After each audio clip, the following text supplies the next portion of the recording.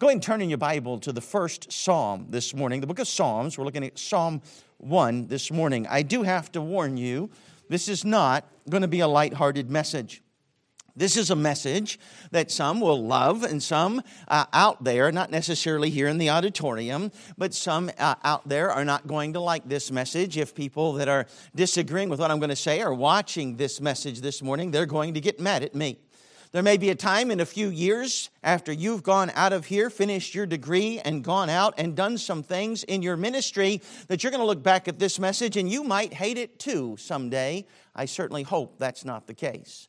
As you get to Psalm 1, you'll notice it starts with the word blessed, or blessed is the man. And that word there, we use the word blessed or bless almost as in a trite way. During the Middle Ages, when you would sneeze, they believed that your soul was actually leaving your body.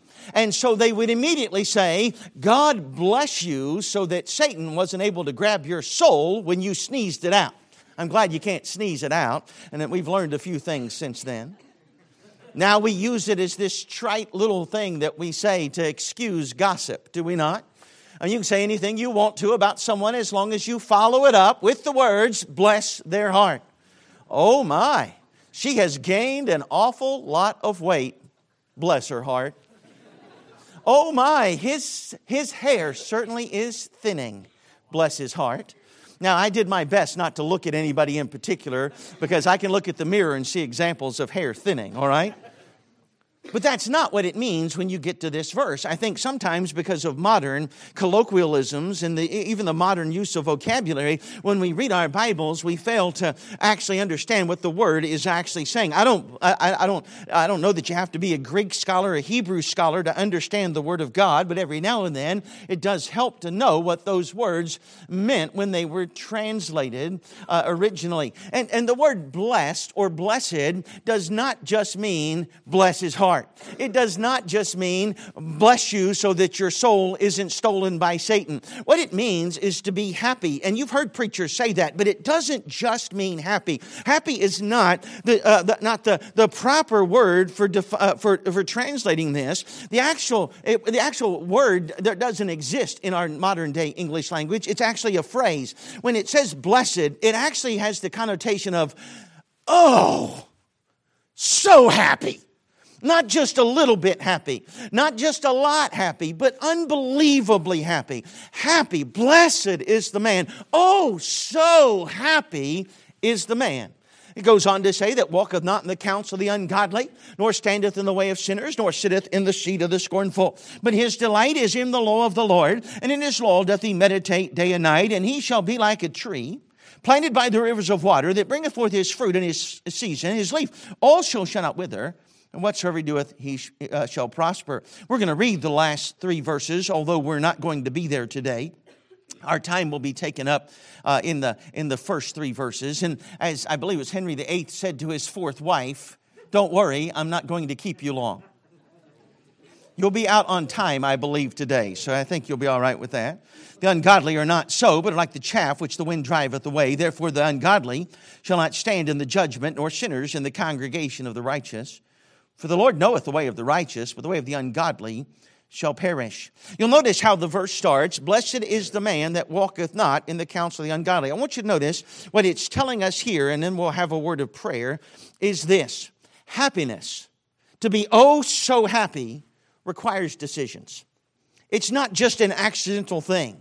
You don't stumble into the blessings of Almighty God. You don't stumble, accidentally fall backwards into it, into being, oh, so happy. It requires some decisions. We're going to look at two kinds of decisions this morning, and then we'll be done. Let's have a word of prayer as I preach a message entitled, Happiness Requires Decisions. Dear Lord, Heavenly Father, we thank you for this morning. Lord, we thank you for our opportunity to preach in chapel this morning. Lord, we thank you for these young people. Thank you for their pastors that sent them here.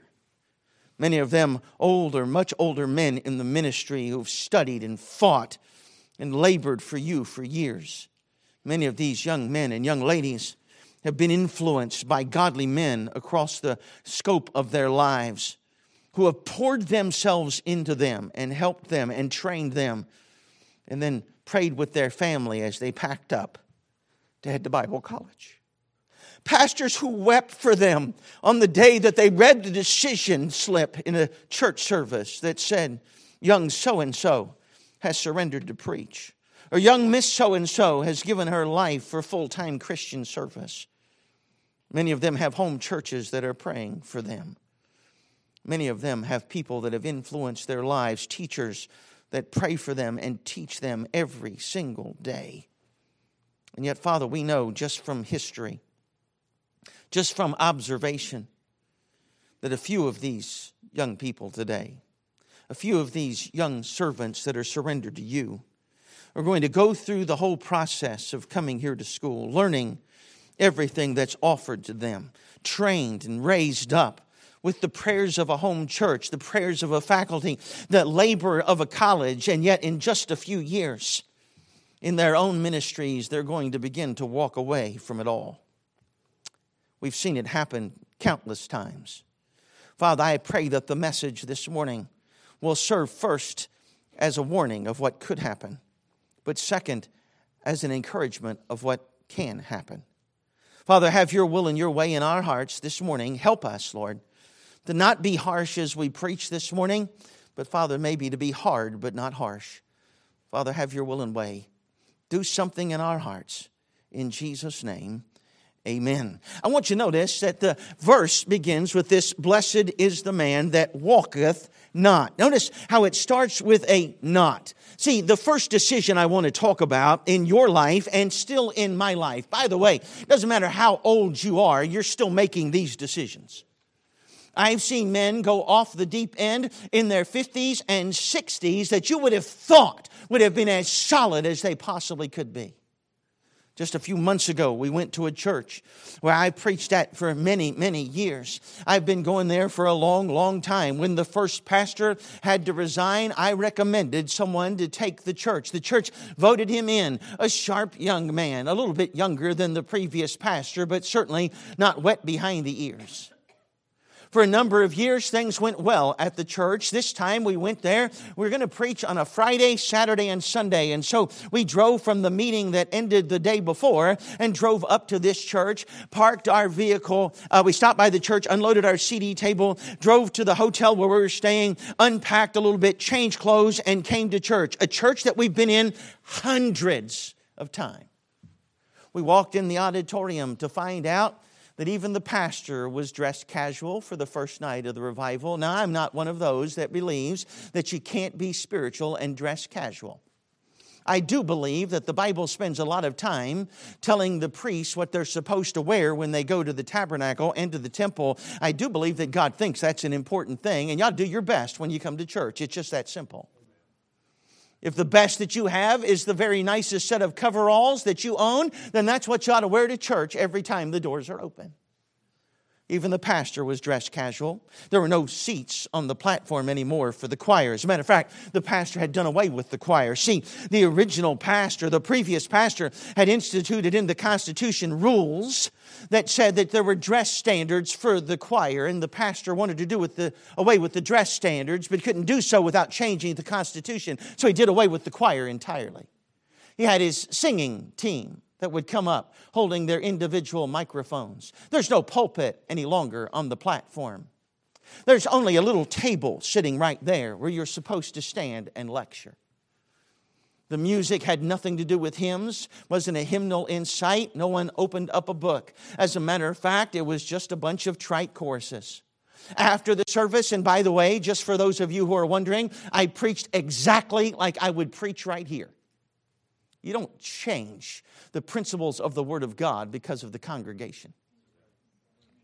After I preached, the pastor and I were talking. Again, I've known him since his littlest child was a baby. His oldest child was a baby. And he said, I was a little disappointed in the attendance tonight on a Friday night. Friday night oftentimes is the second most difficult night. Monday night's the most difficult night to fill up in a typical revival, but Friday nights have become pretty difficult for a church to get their largest attendance on that Friday night. I was a little disappointed, he said, in the attendance tonight. And I looked at him and I said, well, what is the church running now on Wednesday nights? And he said, we don't have Wednesday night services anymore. I said, well, what do you run on Sunday night? He said, oh, no. We did away with our Sunday night services. We use that for Awana training. I said, well, what do you do when you're not having Awana? Because it only runs a few months. What do you run on those nights on Sunday night? He said, oh, no, we use those to get ready for the Awana program that's going to start. Canceled their Sunday school. They have one service a week, every single week, because the first church in Jerusalem wasn't tied to a building. They met in houses. Of course, the obvious answer to that, young person, when you hear that question, when you hear that statement made, was that the first church was an illegal church. They were under persecution. Their pastor was martyred for the cause of Christ. They didn't put up signs and billboards out front announcing this is where the New Testament church meets. Of course, they didn't have buildings. Of course, they met in homes. We've seen it happen over the course of our ministry. I was as shocked as I could possibly be. I would have never thought that this pastor would go that direction. At the end of our time there on Sunday night, when we were ready to leave, he said, do you want to talk about a future meeting? I said, no, Pastor, it's obvious that we're going in different directions. I wouldn't help your ministry if I came here and preached the way I preach. He then proceeded to give me a list of men that I know that have no problems at all coming to his church, no matter how far it's moved to the left. We've seen it happen over and over, and I will tell you this, without any hesitation, without any reservation, it could happen to every single person in this room if we don't make some decisions. This passage starts with the decision of discretion.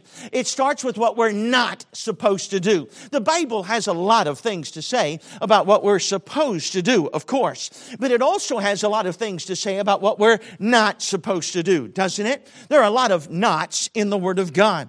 Psalm 3 and verse 6, I will not be afraid of 10,000s of people that have set themselves against me round about. Psalms 56 and verse 4, in God I will praise His word.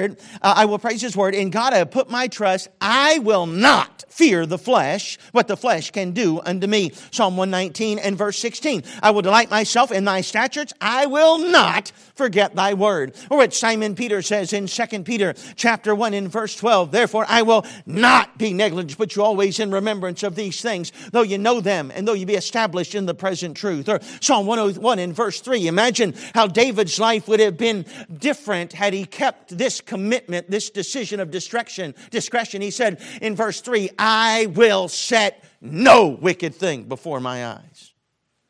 David's whole life is altered. The whole remembrance of David is changed if he had kept that decision of discretion.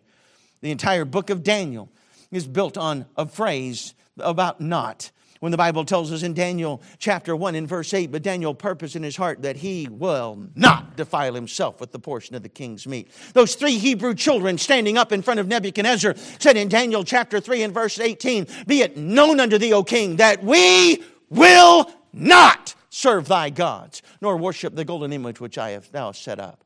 I'm here to tell you, young people, you need to make some decisions of discretion. You may need to make some decisions about what you're not going to do. You need to make them now and don't waver on them. Whatever the world does, whatever the common thought process is, whatever every friend that you ever had has done, makes no difference at all. Make some decisions of discretion right now.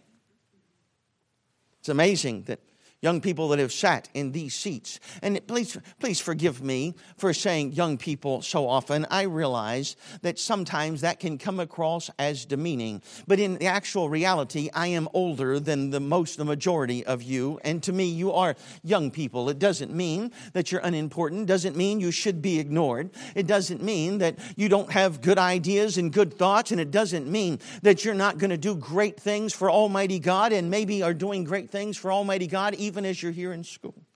And let's just face the simple fact, a great thing to do for Almighty God is to prepare for what God has you in the future. So you are in fact doing something great for the Lord while you're here doing your best. Please don't think that is a demeaning term when I use it, okay? But listen, young people, I've watched people come into this school.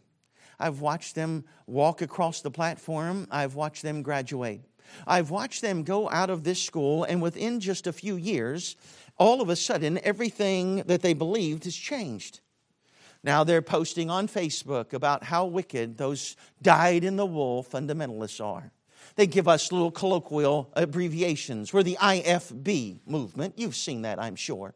Some even call us the IFB X movement. That just means you're really fundamental. IFB, of course, stands for Independent Fundamental Baptist. We're regarded almost at the same level of Al-Qaeda by some of them.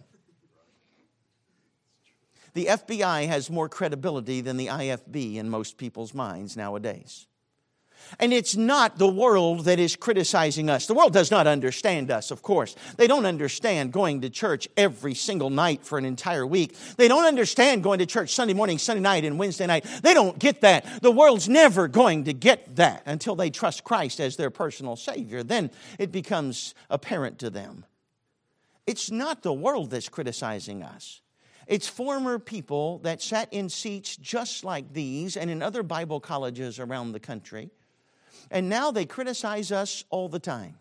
You will hear them. You would think that since they don't have many of them, and I'm not painting everybody with the same brush, but since many of them have decided that things that they once believed were wrong to do are now okay, that now they don't have the strictures of all the rules and regulations of the IFB movement, these old fundamental Baptists telling them what they could do and what they couldn't do and what they could wear and what they couldn't wear and where they could go and where they can't go, and now they don't have those rules surrounding them anymore. You would think they would be overjoyed and happy and so thrilled.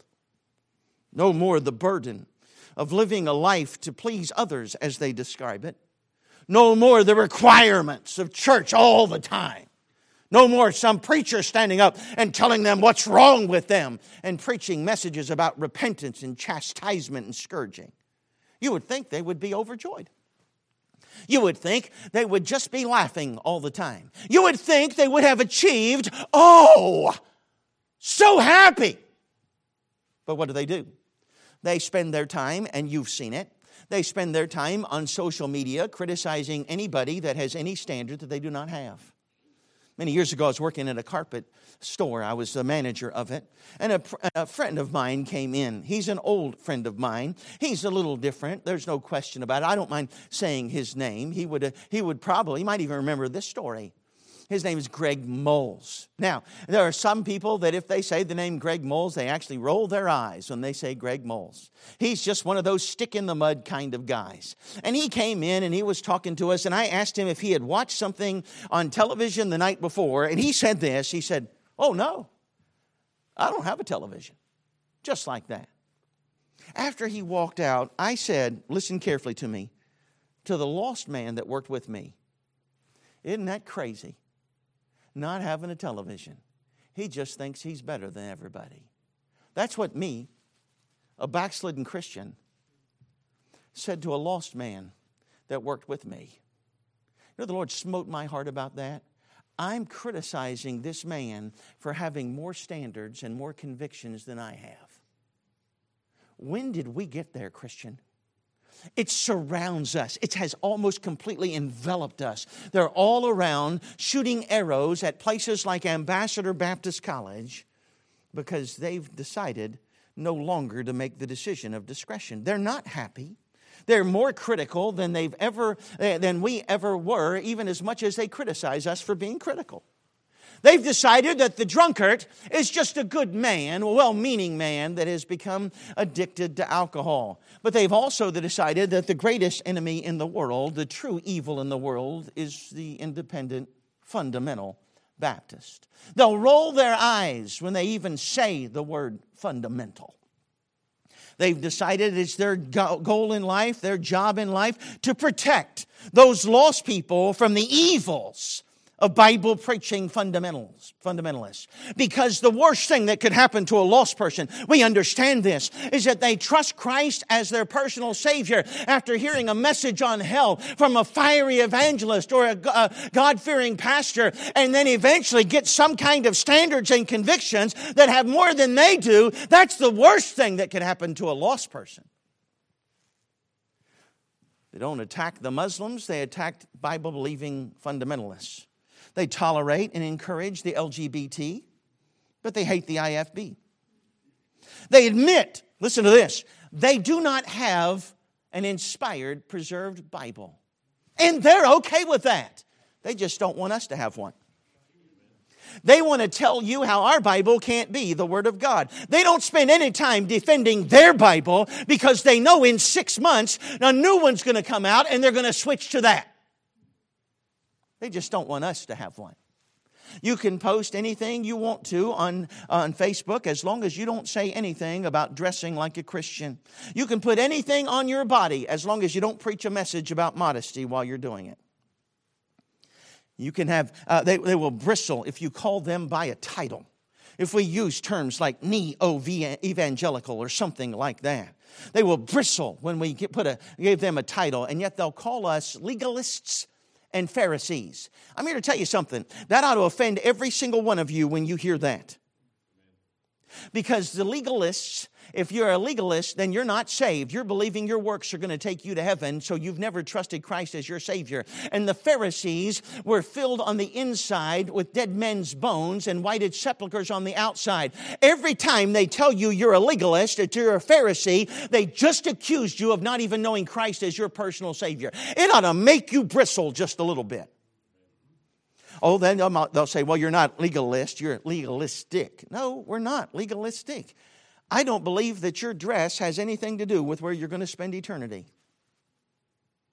I'm not Pharisaical. I don't believe you have to keep every one of the 600 plus Mosaic laws for you to someday, maybe, possibly make your way to heaven. I don't believe either one of those things. I'm neither one. They'll bristle when we call them a title, and then they'll call us titles that are completely unbiblical. They'll say that any place you want to hang out is fine, just as long as it's not a church service on Sunday night or Wednesday night. They'll say any music is fine, just as long as it isn't some old-fashioned hymns. You ever notice that the newfangled music, and I'm not just a person that's going to, again, dismiss everything out there, but understand, newfangled music says that when God looked down through the corridors of time, He saw me. And I'm so important to Him that He came to die on an old rugged cross for me. Whereas hymns say, when I survey the wondrous cross on which the Prince of Glory died. Understand, it's a completely different mentality of the music today. But any music is okay. Any kind of instrumentality is okay. Drums are absolutely fine. All of that is okay. It can sound like a honky-tonk just as long as it doesn't sound like a hymn. That's the only thing they have a problem with. How does that happen? How do you go from sitting here with tears streaming down your cheek as we sing holy, holy, holy, to someday sitting there with your praise team behind you, singing a song that has no doctrine in it at all?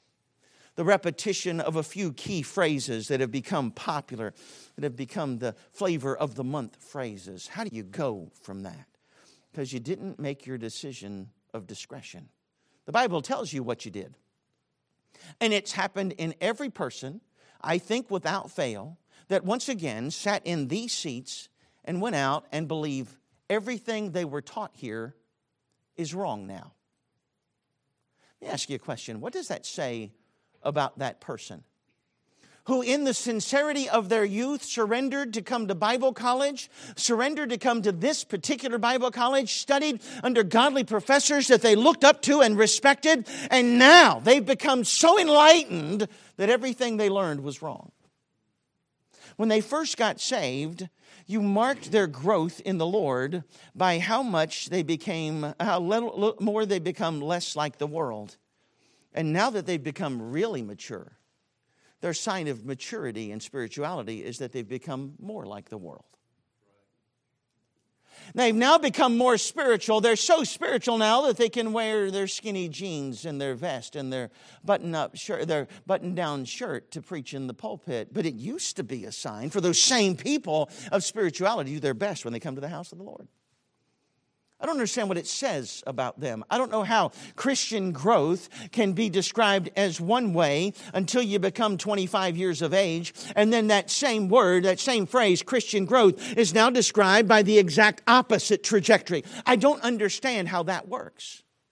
Maybe someday someone will explain it to me. I've read what they say, And the holes in their arguments are so vast that it's hard to even imagine that people fall for some of that. By the way, I know that independent Baptists are not perfect. I know we've made some mistakes. I've heard men preach things that just absolutely are not in the Word of God. I've heard men make announcements that it made it sound like this pastor or this evangelist was the sole judge of everything that was spiritual. Those things are not true. They never were true. And they've never actually been what Bible-believing fundamental Baptists ever believed. But just because some men said it loudly and prominently, now we've all been labeled with the same titles. Notice how the decisions take place. Notice how the passage begins. Blessed is the man, notice it starts first with the stroll of inquisition. Blessed is the man that walketh not in the counsel of the ungodly. The stroll of inquisition. You've gone to Bible college. You've had the professors with you all the time. You've been able to ask them questions, and that's where you've returned every time you've had a question. By the way, I am 59 years of age, and I still ask some of my professors that taught me here Bible questions this many years later. And do you know what? They answer me every time I ask. Don't act like these men that have been teaching and laboring over you the whole time you've been here, no matter how many years you've been here. Don't act like they stop caring about you the day you graduate, because that's just not true. The truth is, these people that you used to ask, now they're not there every day. It's not convenient for you to ask them questions. So you get a thought in your mind, and the first place you turn is to a friend. And when you ask your friend about this thought, he begins to tell you in glowing terms about a podcast. Now, I'm not against podcasts. I'm not against technology at all. But he tells you about a podcast. Oh, I like this guy. And he'll say something like this. Now, you watch me, because it happens this way every single time. Oh, he's not where we are, but I think you'll like him. Oh, he doesn't believe like we believe, but he says some pretty good things. And then you say to yourself, I think I'll listen one time. He lectures as an intellectual. He begins to talk to you as if you don't know anything. He makes little snide remarks about what you believe and how it's not important, that the only important thing is that you listen to his podcast every day. And you start to listen, but you're just walking along. You understand, if I'm walking along with someone and they say something I don't like, do you know how easy it is to walk with someone and they say, boy, I'm a Washington Redskins fan. I can go just like this and walk right away from them. That's what a stroll is. That's what walking in the counsel of the ungodly is. It's not a permanent thing. It's not a stationary thing. I'm not totally involved in this. It's not that important to me. It's just something I'm just casually listening to. Listen, you need to be careful about what you casually listen to. Oh, Brother Harper, if I only read books written by independent fundamental Baptists, I wouldn't have any books at all in my library. You are exactly right. You would have very few, and most of them, I would say about 80% of them, aren't even that good of a read. All right? There are some exceptions, obviously. I know what you're saying when you say that. But you need to open up that book, and you need to open it knowing what you believe before you open it. Too many young people are getting their theology from people that they disagree with their theology until they're absorbed by it. And then they all of a sudden agree with it. And we give this thought process. Well, I'm just walking. I can leave whenever I want. It's just a stroll. I'm just inquisitive about what they have to say. I want to know what they're saying that's got everybody so excited. I want to know what their opinion is. I don't care what their opinion is.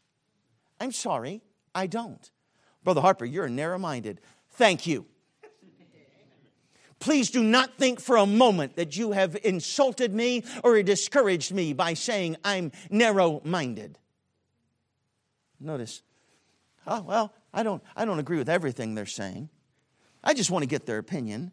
I just want to see this from all sides. Let me point something out to you that never gets mentioned. The devil has a side. I don't want to see things from all sides. I don't want his opinion. Oh, I want to see it from all sides. Oh, I want to see if there's any other way that this can be interpreted. It's just a stroll. I can overlook their Calvinism. It's just a walk. I can overlook their Bible version. Oh, it's just a little hike. I can overlook their interdenominationalism or non-denominationalism. Oh, they don't baptize like I baptize. They don't preach like I preach. They don't have the same Bible that I have. They don't believe in salvation like I do, but I'm just walking. I can leave any time I want. It happens every time. It starts with the stroll of inquisition. You start walking in the counsel of the ungodly. After you've walked for a while, you start standing. It starts with the stroll of inquisition, but then it moves into the stand of influence. Now, watch this carefully. You don't preach a message without listening to what this guy has to say about it. Now you've listened to him as he's recommended other people. Now you're listening to 5 or 6 podcasts a day. You used to drive down the street with Alexander Scorby speaking to you over your CD table. Now it's some modern day theologian. Say, Brother Harper, you're saying everything they say is wrong? Oh, no, not at all. On the times that they agree with the Word of God, they're right. Let me just be more bold, and I don't mean for this to sound arrogant, but it's going to come across that way. If they agree with me, they're right. I don't need them to challenge my thinking about the Word of God. I know what I believe about the Word of God. I don't need them to challenge my thinking about things that the Bible clearly teaches. I'm not the least bit interested in that. But after you've taken the stroll, now you're in the stand of influence. Now you're listening to them every day. Every day I have to listen to it. Every day I have to consult them. Every day I have to get on my little circle of friends and ask them how they interpret this passage of Scripture. And if you ever notice, your circle of friends now becomes people your own age. It never becomes people that you used to rely on. That old pastor that you used to have that prayed for you and sent you to Bible college, he's just an old independent Baptist now. See, Brother Harper, that would never happen to me. I will not ask Dr. Beale, I will not put him on the spot, how many young people have believed that it would never happen to them that are out there right now that wouldn't darken the doors of an independent Baptist church. As a matter of fact, they don't go to church anywhere, some of them. It could happen to you if you don't make the decision of discretion. You go into that stand of influence. Now you start using phrases like this. Well, I'm a two-pointer. Isn't that funny? By the way, if you know anything about Calvinists, you know you're a zero-pointer if you're really right with God. I'm sorry to put it that way. You're a zero-pointer. Oh, but Brother Harper, they believe in total depravity. There's none that doeth good, no, not one. You read what they say about that. They don't believe in total depravity. They believe in total inability. I'm not any pointer. People will say, well, you independent Baptists, well, you're just man followers, and I'm a Calvinist. Let that sink in for just a second. Your entire belief system is built on one man who was a flawed theologian in the first place. Oh, I'm standing and absorbing. I'm stationary. I am constantly finding fault with the men that I used to turn to for counsel and encouragement and taught me. I appreciate what pastor used to say, but that's not the kind of pastor I want to be.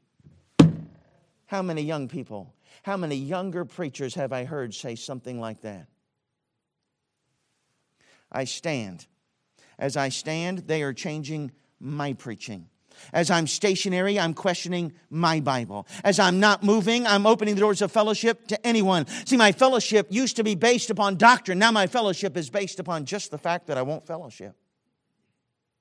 We've changed the whole terminology. Oh, we can't use the old hymns because young people don't understand those old hymns. I'm sorry. Let me just ask you this. Isn't the Bible clear that the older generation is supposed to teach the younger generation? So you know what we've done now? We're letting the younger generation control everything. Now, once again, I told you I love all you guys. But you're not the ones that should be leading the way yet. 10 years from now, 20 years from now, certainly 30 years from now, it's all going to be on you. And if my generation did not do the job of teaching you and training you, then the next generation after you, that's when we get even bigger problems. We've let the younger generation control. We change things in our churches because young people don't understand. They don't know the terminology. Teach the terminology. Teach what the Bible says. You let that terminology idea influence your thinking. You'll be one of those eventually that's saying, well, those these and the thous, they don't really help anything. You watch me. I'm not telling you what might happen. I'm telling you what I've watched happen dozens and dozens of times. Oh, I'm stopped. I'm starting to accept their Calvinism. Matter of fact, you've been standing so long. You started with the stroll of inquisitive stroll. Now you're standing in the stand of influence, and now you're going to end up in the seat of indoctrination. Nor sitteth in the seat of the scornful. Now you're the one with the podcast. Now you're the one scouring the internet for every time someone that you used to respect says something that you think is wrong. You're the first person to criticize. And the problem isn't that we're above criticism. The problem is they spend more time criticizing independent Baptists than they spend criticizing the world, the flesh, and the devil. Now you're in the seat of indoctrination. You're the one doing the indoctrinating now. You're the one encouraging people to take it even farther. But then what's sad about that is when someone goes farther than they do, they're the first ones that lament that someone went farther than they went. You'd think they'd be happy, but they're not happy. They're consistently and totally critical. Why? Because they never made the decision of discretion. They've taken that stroll of inquisition. They've stood in the place of influence. Now they're sitting in the seat of indoctrination. Now I'm the one that corrects you for being judgmental by judging you. Did you catch that? By the way, there's a whole lot of sarcasm in that statement. They're going to correct us for being judgmental by judging us. They're going to correct us for incorrectly interpreting the Word of God by incorrectly interpreting the Word of God while they judge us for being judgmental. I'm the one that posts how bad you are because your standards make people uncomfortable. Do you realize that if a biblical standard makes someone uncomfortable, there actually is a word for that? It's called conviction. Biblical standards ought to make people uncomfortable. A backslidden Christian ought to feel uncomfortable. By the way, a lost person ought to feel uncomfortable in a New Testament church service. Please understand that. Now, you watch me carefully because I want you to get this. A lost person better feel uncomfortable in a church service, but he better never, in the history of a Bible-believing church, he better never feel unwelcomed. He needs to be treated like a honored guest when he walks in the door. But if he can sit there and listen to you preach a Bible message about how all have sinned and come short of the glory of God, if he can hear a message on the wages of sin is death, but the gift of God is eternal life through Jesus Christ our Lord, if he can hear that message and not feel uncomfortable, then you're not preaching it. It ought to make lost people feel uncomfortable. Backslidden Christians ought to feel uncomfortable. By the way, you and I ought to feel uncomfortable. Even if we're in the center of God's will, we ought to be looking for things in our lives that we can change so we can be more like our Savior. There's this decision of discretion to not take the stroll of inquisition, to not be in the stand of influence, and to not be in the seat of indoctrination. No. See, what we want to do, you allow yourselves to be impressed by the intellect, like the Corinthians. You allow yourselves the privilege of changing your doctrine, like the Galatians. Just stay away from their counsel. Don't start walking there. If you never start strolling in inquisition, you'll never take a seat. The first decision is the decision of discretion. Then we'll cover this quickly and be done. The second decision is the decision of devotion. Now, the Hebrew poetry here, it does not always use the word but. or whereas or anything like that. But you know, Hebrew poetry is one phrase and then either an opposite or another phrase that repeats what the first phrase said. So notice what it says. Blessed is the man that doesn't do this, that doesn't walk in the counsel of the ungodly, that doesn't stand in the way of sinners, that doesn't sit in the seat of the scornful, those decisions of discretion. But his delight is in the law of the Lord. And his law doth he meditate day and night. See, the decision of devotion right here, young people, we need to realize that this book's the answer. Amen. Professors make mistakes. Preachers say things that they shouldn't say. Even godly parents have made errors. This book hasn't. Notice what it says, though. It says that it should be our satisfaction. His delight is in the law of the Lord. You'll hear this oftentimes as you sit here in these services in chapel. You'll hear preachers warn you just like they warned me when I was a Bible college student. Both times I was a Bible college student. They'll say, don't let the Bible become your textbook. And you may, in fact, be on guard about that. But after you leave here, do you know what a lot of preachers do? They make the Bible their toolbox. They study their Bible only when they're preparing a message. It's not something they delight in anymore. It's almost drudgery. You know, when you're reading the whole New Testament for a semester and you're reading the whole Old Testament for a semester, honestly, if you're honest and if I'm honest, you don't get as much out of that required reading as you do when you're just studying it and meditating on it.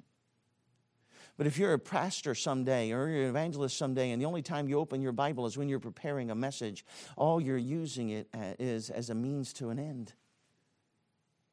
We're supposed to delight in it. You know what it ought to be, Christian? Listen carefully. It ought to be that every time we open our Bibles, we open it up with the excitement of a 5-year-old going to the zoo for the first time and seeing his first elephant. We ought to open up our Bibles. We ought to be saying, whoa, I can't wait to get in there. I can't wait to wake up in the morning to open my Bible. Yeah, I'll have to make some time to read that required reading, but I'm going to get in this thing. I'm going to bury myself in it. All of my life's going to be about it. It's not just something I use as a textbook. It's not just something I use as a tool. It is something that I delight in. I love it. You have to make that decision now. You won't make it 20 years from now. 20 years from now, your theology will come from Facebook and Twitter. It's my fulfillment. I don't need their influence. My delight isn't there. I don't need their indoctrination. My satisfaction isn't there. I need this right here. I need to delight in this book right here. First, there's the decision of discretion. We talk about the satisfaction. Number 2, the source. His delight is in the law of the Lord. You know, it is impossible to delight in something that you're constantly questioning. His delight is in the law of the Lord. This source, this inspired, inerrant, providentially preserved Word of God. By the way, we made a mistake in Bible-believing fundamentalism about 40 years ago. We decided to fight and fight and fight, and there's nothing wrong with this fight, on inspiration. Listen, Benny Hinn believes in inspiration. He doesn't believe in preservation. We decided to fight over inspiration. By the way, if you take their thoughts about inspiration, and I'm going to tell you exactly what they say. The Bible was inspired in the original manuscripts. This does not apply to copies or translations. Isn't that interesting? Because if the Bible applies, inspiration only applies to the original manuscripts. If there is no providential preservation by Almighty God, then all you have is the very best sinful man can do on their own to preserve the inspired Word of God. Do you know what also you have? You have a book that doesn't exist. That means there hasn't been an inspired Bible on planet Earth in over 2,000 years. As a matter of fact, it means more than that. It means no person in all of human history ever had in their hands more than 5 or 6 inspired books of the Word of God. And yet all Scripture is given by inspiration and is profitable. You know, the Galatians didn't profit one little bit from an inspired book to the Philippians. The church at Ephesus didn't prosper one little bit by an inspired books written to the Corinthians. They never saw them. If it only applies to the original manuscripts, then you and I have nothing except the very best, and I'm not even criticizing the men involved, the very best that human scholars can do with the inspired Word of God. No. It's providentially preserved by Almighty God Himself. He's involved in the preservation. It's on Him to preserve it, not on me to preserve it. It's on me to preach it. It's on me to love it. It's on me to meditate it. It's on Him to preserve it. That's why the Bible tells us, forever, O Lord, thy word is settled in heaven. Psalm 119, verse 89. Psalm 12, verses 6 and 7. The words of the Lord are pure words, as silver purified in a furnace of earth, purified 7 times. Thou shalt keep them, O Lord. Thou shalt preserve them from this generation forever. Luke 21, 33. Heaven and earth shall pass away, but my word shall not pass away. Or Matthew chapter 5 and verse 18. Verily, verily, I say unto thee, till heaven and earth pass, not one jot or one tittle shall in no wise pass at all, till all be fulfilled. Or Isaiah chapter 40 and verse 8. The grass withereth and the flower fadeth, but the word of our God shall stand forever. Listen, I've got something to delight in. I've got something that should satisfy me, and it's the law of the Lord. Brother Harper, you saying I shouldn't read or listen to anybody else? Nope. What I am saying is, let God be true and every man a liar. You hear someone preach something and you go, wait a minute. In my 25 years, I've always heard that the other way. Now, there have been things that I believed for 25 years that I found out I was wrong. It's certainly possible. But what I didn't find out was that this person was right and the Bible was wrong. I found out that this person was right because they agreed with the Bible, and I was wrong because I didn't. Notice the decision. Not just the decision of discretion, but the decision of devotion. It talks about my satisfaction, delight. His delight is in the law of the Lord. It talks about my source. His delight is in the law of the Lord. And it talks about my study. And in His law doth He meditate day and night. Psalm 119, 2 Timothy chapter 2 and verse 15, which often is misunderstood. Study to show thyself approved unto God. That, by the way, is not talking about studying your Bible. It's talking about doing your diligence. It's from the Greek word spudao, if I'm not mistaken. It's talking about doing your very best. Study to show thyself approved unto God. We need to do our best to be approved unto God. But then it says this, rightly dividing the word of truth. In other words, to please Almighty God, you better rightly divide this book right here. To be approved by God, you better make sure that you're studying this book. I will meditate in thy precepts and have respect unto thy ways. Psalm 119 and verse 15. Thy word have I hid in my heart that I might not sin against thee. Psalm 119 and verse 11. The truth of the matter is, Christian, we need to never stop studying this book. We should love it, delight in it. It should be our satisfaction, this source, the law of the Lord. It should be what we study, meditating therein day and night, and we should be saturated.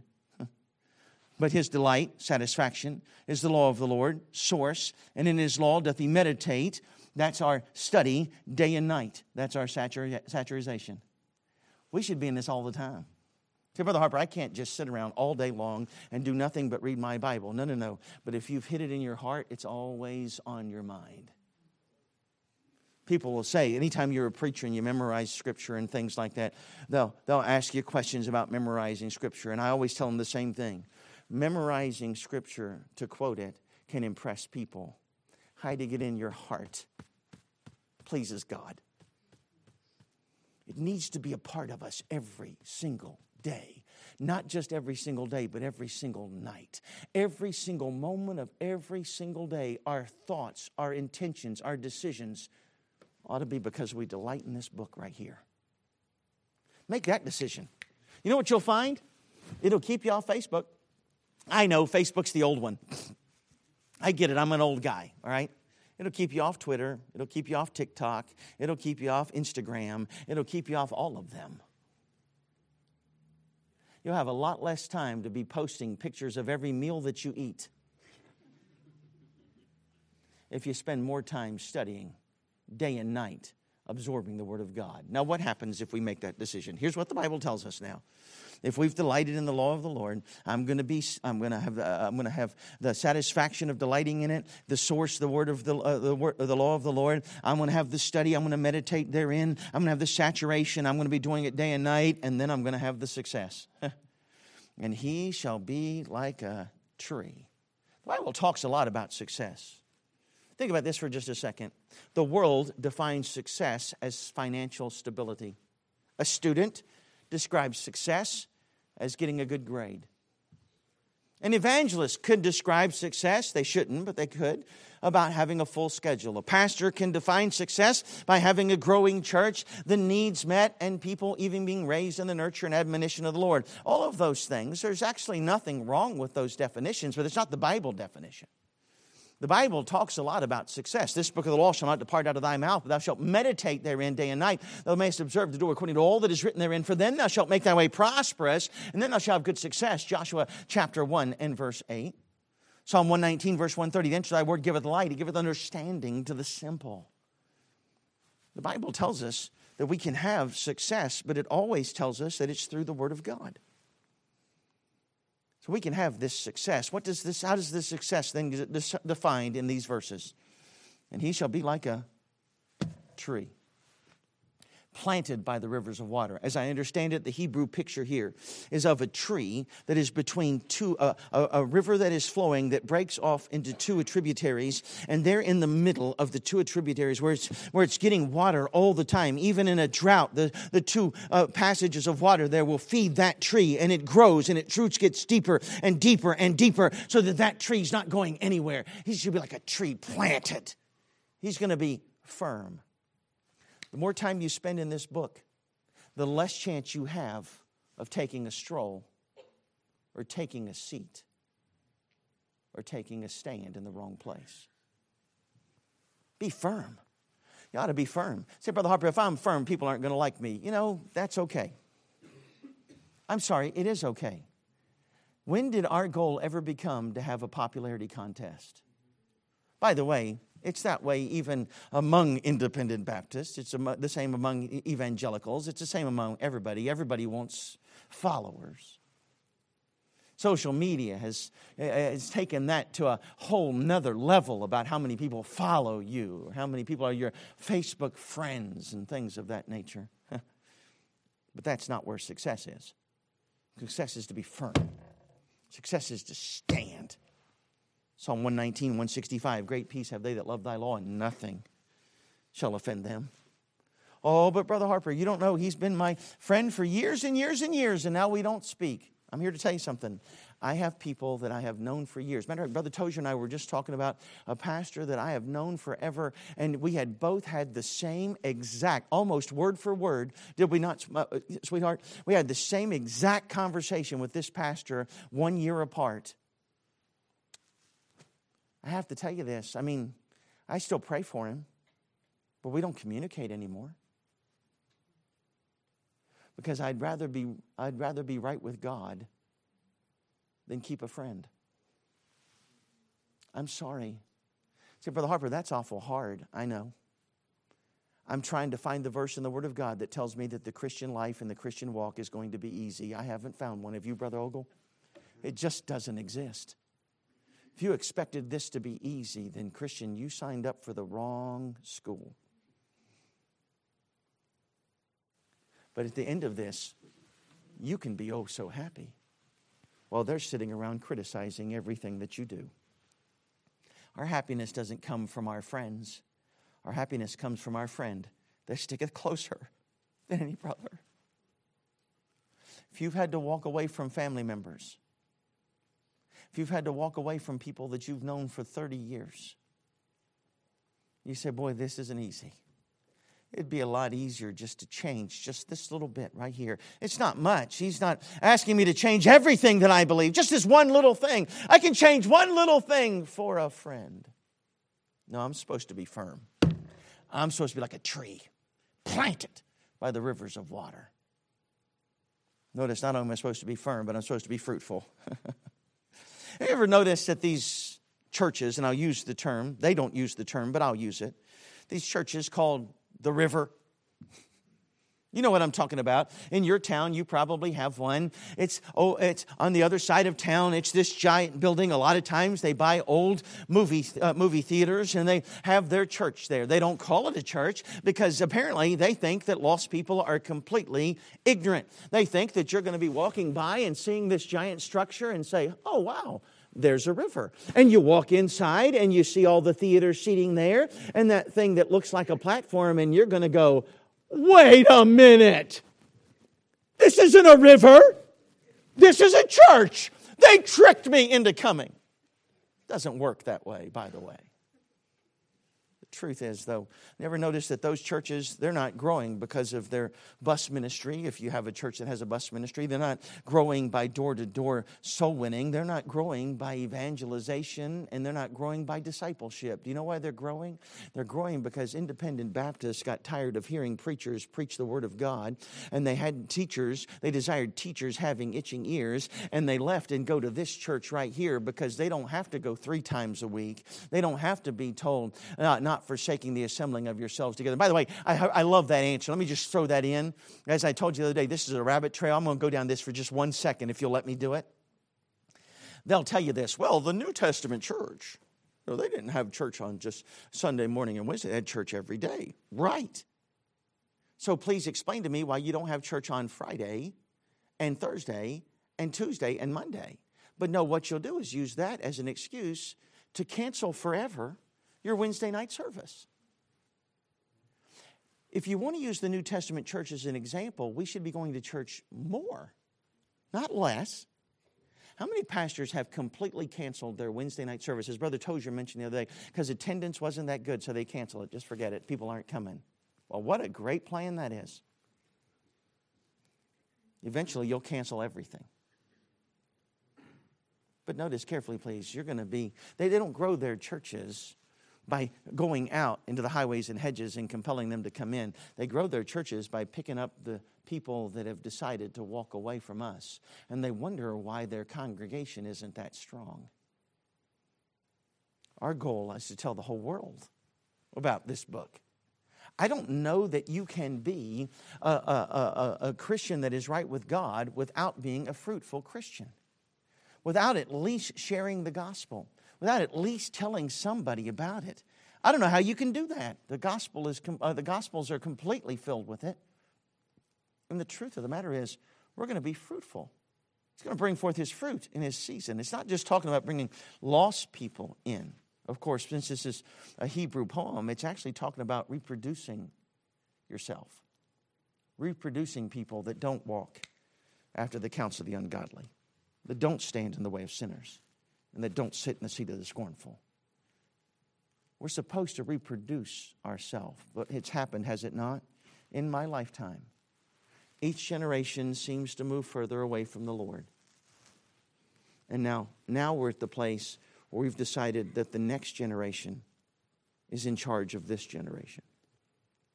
That's not how it works. You need to sit here while you're here and absorb. Don't just study to pass a test. Watch these men.